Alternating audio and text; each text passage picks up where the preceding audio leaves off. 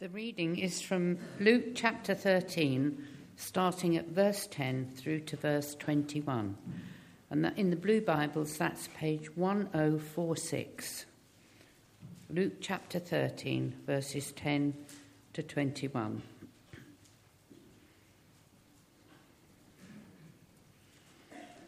On a Sabbath, Jesus was teaching in one of the synagogues. And a woman was there who had been crippled by a spirit for 18 years. She was bent over and could not straighten up at all. When Jesus saw her, he called her forward and said to her, "Woman, you are set free from your infirmity." Then he put his hands on her, and immediately she strengthened up and praised God. Indignant because Jesus had healed on the Sabbath, the synagogue leader said to the people, "There are 6 days for work, so come and be healed on those days, not on the Sabbath." The Lord answered him, "You hypocrites! Doesn't each of you on the Sabbath untie your ox or donkey from the stall and lead it out to give it water? Then should not this woman, a daughter of Abraham, whom Satan has kept bound for 18 long years, be set free on the Sabbath day from what bound her?" When he said this, all his opponents were humiliated, but the people were delighted with all the wonderful things he was doing. Then Jesus asked, "What is the kingdom of God like? What shall I compare it to? It is like a mustard seed, which a man took and planted in his garden. It grew and became a tree, and birds perched in its branches." Again he asked, "What shall I compare the kingdom of God to? It is like yeast that a woman took and mixed with about 30 kilograms of flour until it worked all through the dough."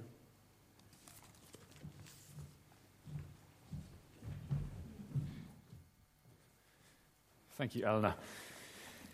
This is the story of the Great Kingdom Bake Off. You might be slightly more familiar with its spin-off series, The Great British Bake Off. That's the programme where the silver-haired man aggressively pokes bread and judges who has the least soggy bottom. I'm sorry, that's weird, but it is a weird programme. I do think this story is a bake-off, though. Let me explain. As I turn to the passage, on one baking station, we find the religious elite. Back in chapter 12, verse 1, Jesus told his disciples, "Be on your guard against the yeast of the Pharisees, which is hypocrisy." And here in these verses, at this baking station, the religious elite are here, and they are baking up a massive, extra-large loaf of hypocrisy. But also we have Jesus here, and he himself, as we've just read, describes the work of the kingdom as the work of a baker. What shall I compare the kingdom of God to? It's like yeast that a woman took and mixed into about 30 kilograms of flour. So here is the Great Kingdom Bake-Off. We have the yeast of the Pharisees versus the yeast of the kingdom. Here we find a taste of what Jesus has to offer versus the taste of what the religious elite have to offer. I think the reading self-evidently divides itself into two. We've got a narrative followed by 2 short parables. And we're going to see later that they are very tightly connected. But first, I think it would be good to just dive straight into the story. Verse 10 sets us off in a very Jewish, Old Testament Jewish context. It's the Sabbath, and Jesus rests from his journey to stop off in a local synagogue. And it's perfectly normal for a visiting rabbi to teach in that setting under the supervision of the leader of the synagogue. So that's what Jesus does. No different to if we were to have a visiting speaker, except obviously it's very, very different. As Jesus is teaching, one person in the congregation really stands out to him. Maybe he's in the middle of his sermon, but he stops and calls this person to come near to him. So as part of the congregation, we're all kind of sitting up in our chairs, we're craning our necks, trying to get a view of who this person is. And forward steps a woman. Perhaps it takes a long time for her to reach the front. Perhaps there are even gasps of pain as she takes each step. She's bent over, almost doubled. She hasn't stood up straight for 18 years. Some of us, even here, know the reality of chronic back pain, and we do pray for you in that. The cause of this woman's issue in the passage here, according to verses 11 and 16, was a spirit of Satan. But without a very good reason for thinking otherwise, you should not assume that this is the cause of your pain. When we look at the Bible as a whole, we see that this sort of demonic oppression is very concentrated around the life of Jesus while he was on earth. Yes, evil spirits are mentioned elsewhere in the Bible, but most of them are mentioned in the Gospels. It seems like the devil was particularly active in opposing the mission of Jesus. And even in Jesus' day, many of the illnesses he encountered did not have this spiritual element to them. So for us, in these days, we certainly shouldn't be assuming that there's a spirit behind every single pain that we come across. We should be far, far more ready to attribute that pain to just the sad, painful reality of life in a fallen world. Now, Jesus sees this woman in her pain, and he says to her, "Woman, you are set free from your infirmity." He puts his hands on her, and immediately she stands up straight, tall and strong, for the first time in nearly 2 decades. And there at the front of the congregation, she is full of hallelujahs and praise.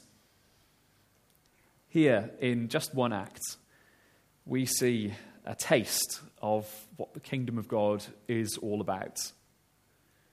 It's Jesus taking the initiative, taking the first step towards an outsider. It's Jesus defeating an evil spirit. It's Jesus bringing an end to a woman's suffering. This is what Jesus does. But in verses 14 to 16, we also get a taste of what the religious elite are all about. Jesus has just healed this woman. She's in the middle of praising God. And then another robed gentleman stands up and makes his way to the front. Now, if you're ever not happy with something I say in a sermon, that's totally fine. Even I don't agree with everything I've ever said. But maybe don't make your way to the front and do it there and then. It's much nicer if you sort of pull me to one side. If you're especially nice, you might do it, say, on a Tuesday when I've sort of emotionally recovered a bit, and just say, "Oh, well, Andrew, I'm not sure that was quite right." That's totally fine to do. But this synagogue leader doesn't even address Jesus. He certainly doesn't take him to one side to express his concerns. This synagogue leader just doesn't even speak to him. He doesn't acknowledge that an amazing miracle has taken place. He's full of hot, burning rage because of the day of the week that this miracle has happened on. There are 6 days for work, he says to the people. So come and be healed on those days, not on the Sabbath. Yet he can't push Jesus aside quite so easily. I like that in verse 15, Luke takes the time to call Jesus the Lord. And as the Lord's, only he gets to define how the Old Testament law is interpreted. Jesus says not just to the synagogue leader, but to all the religious elite represented in the congregation, verse 15 and 16. You hypocrites! Doesn't each of you on the Sabbath untie your ox or donkey from the stall and lead it out to give it water? Then should not this woman, a daughter of Abraham, whom Satan has kept bound for 18 long years, be set free on the Sabbath day from what bound her?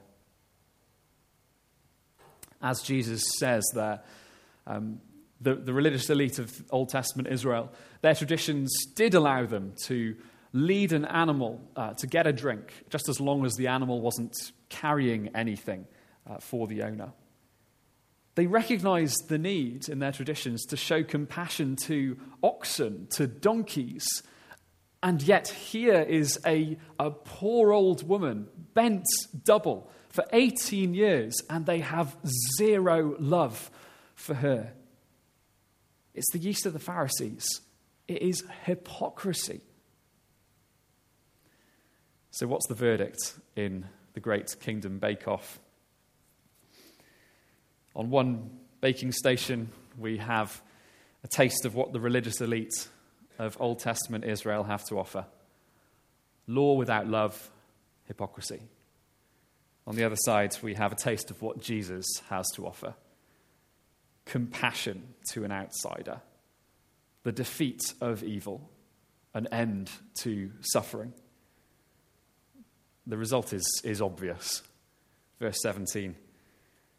When he said all this, all his opponents were humiliated, but the people were delighted with all the wonderful things he was doing. Now, why is it important for us to know about these events? We can kind of move on to the next slide here. It's a wonderful, true story, but why specifically do we need to know about it? Why do we need to be reflecting on these events as we start work or whatever we've got to do tomorrow and throughout the week? What impact should it have? The answer is found in the two parables, the mini parables that follow in verses 18 to 21. And initially, these parables might seem unrelated to the narrative that I've just talked us through. That's partly because in our English translations, it sort of hides that verse 18 starts with a very strong therefore.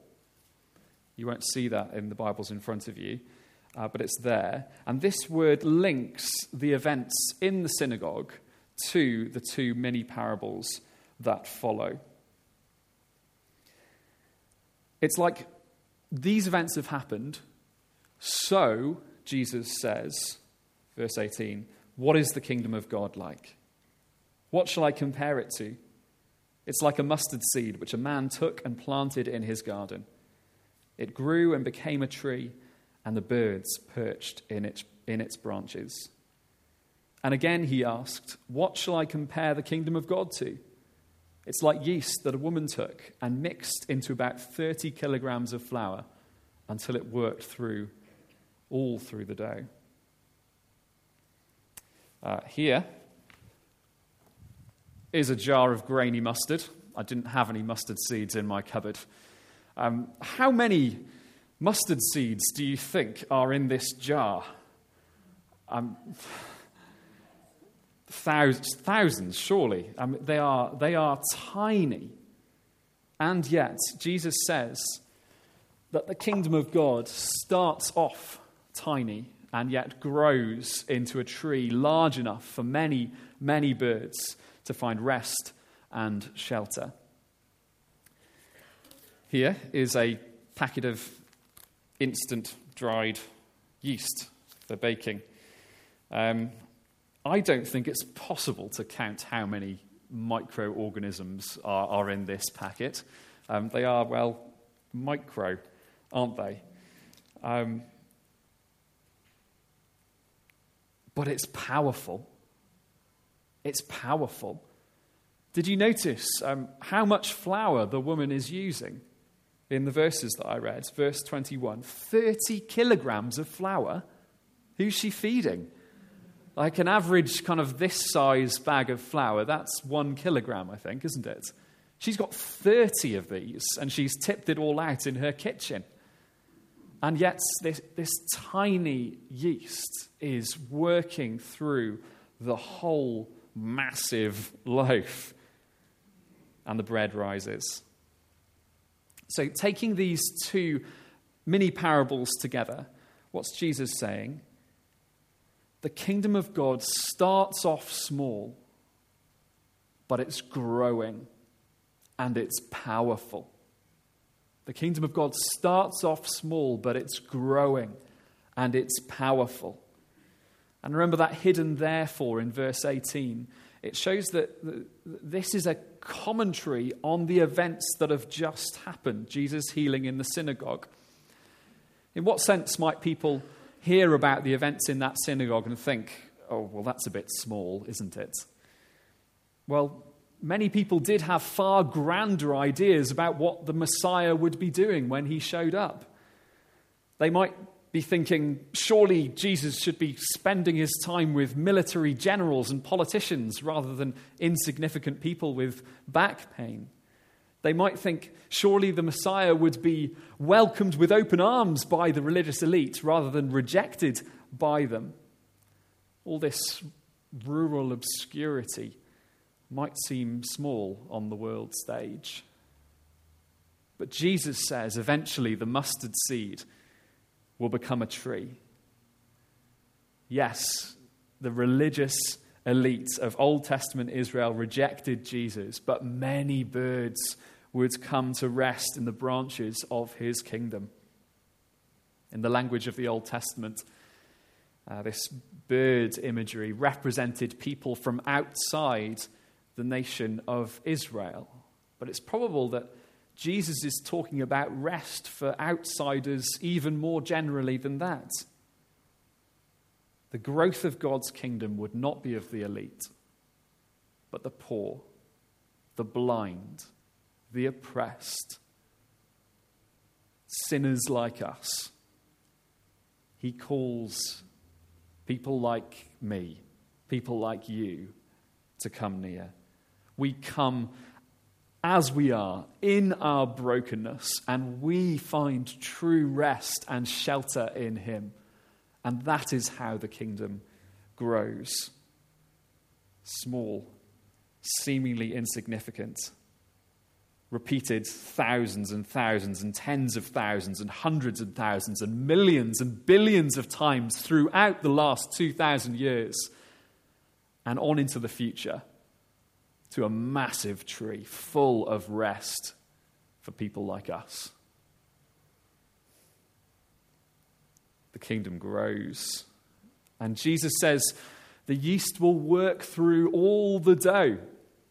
Yes, this miracle barely registered a murmur on the world stage, but oh, it's powerful. And that power is spreading. What started as one victory over an evil spirit would soon become the defeat of the devil himself. On the cross, Jesus paid all our debts, and so our accuser has nothing left to say. The devil is done.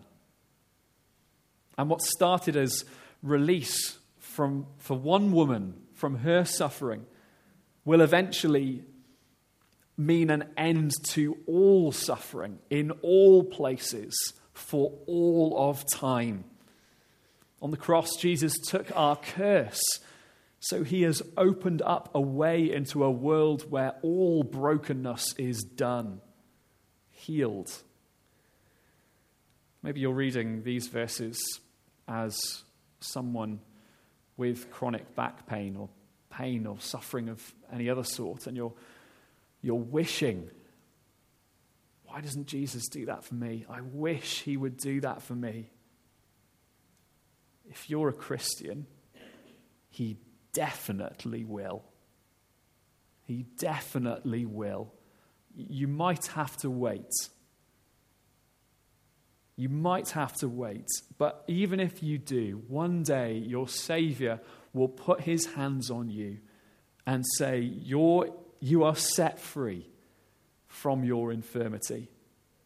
All pain gone forever.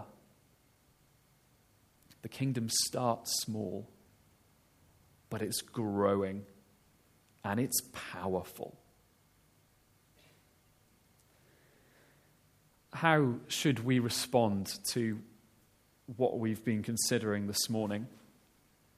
It's really simple, isn't it? But how should we respond? With certainty and with confidence. This is the last sermon we're having in Luke for a while. We're going to be moving into Daniel. We've been spending a lot of time with Jesus on discipleship roads, the path that leads to heaven via the cross. We've been learning what it's like to be disciples. But in the background, there's been another kind of Spirit-inspired purpose running throughout everything. Certainty, confidence. There are particularly, in this case, particularly when the kingdom might seem small to you. There are many different ways where our perspective might get twisted about what the kingdom of God is like. Maybe through routine. We've just kind of got used to it. We've just kind of got used to what life is like with Jesus. And turning up on a Sunday to church just seems quite normal, mundane, expected. Or showing up for one of the Friday groups or any other place you're serving, it's just the same thing as last week. It's not impressive anymore. It's just normal.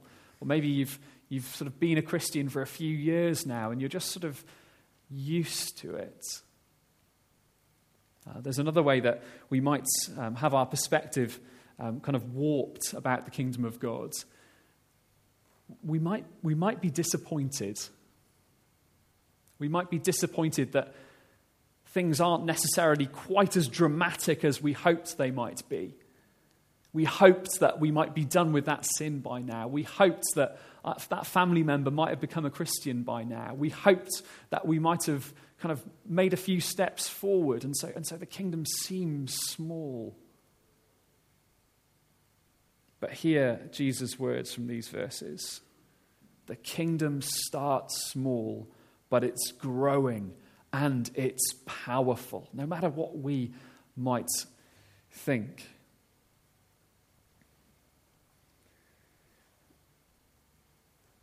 When we feel like that, look back and look forwards. Look back at the big picture of what has happened in the history of God's kingdom. At one point, yes, Jesus' followers could all fit in one room. And yet, within 300 years of Jesus' resurrection, 50% of the Roman world named their allegiance to Christ. And the church has just continued to explode ever since then. And look forwards as well, because what Jesus is saying here is true. One day, what will the kingdom be like? The yeast will have worked through the whole thing. The healing that we've seen here of this poor woman will have spread to all who call on the name of Jesus. Many, many people will be part of finding rest and shelter in the branches of his kingdom. Look forward to what God will do in your situation. Maybe you're feeling disappointment at the moment, but that is not how you will be feeling in a few years' time. The kingdom starts small, but it's growing and it's powerful. Let's pray.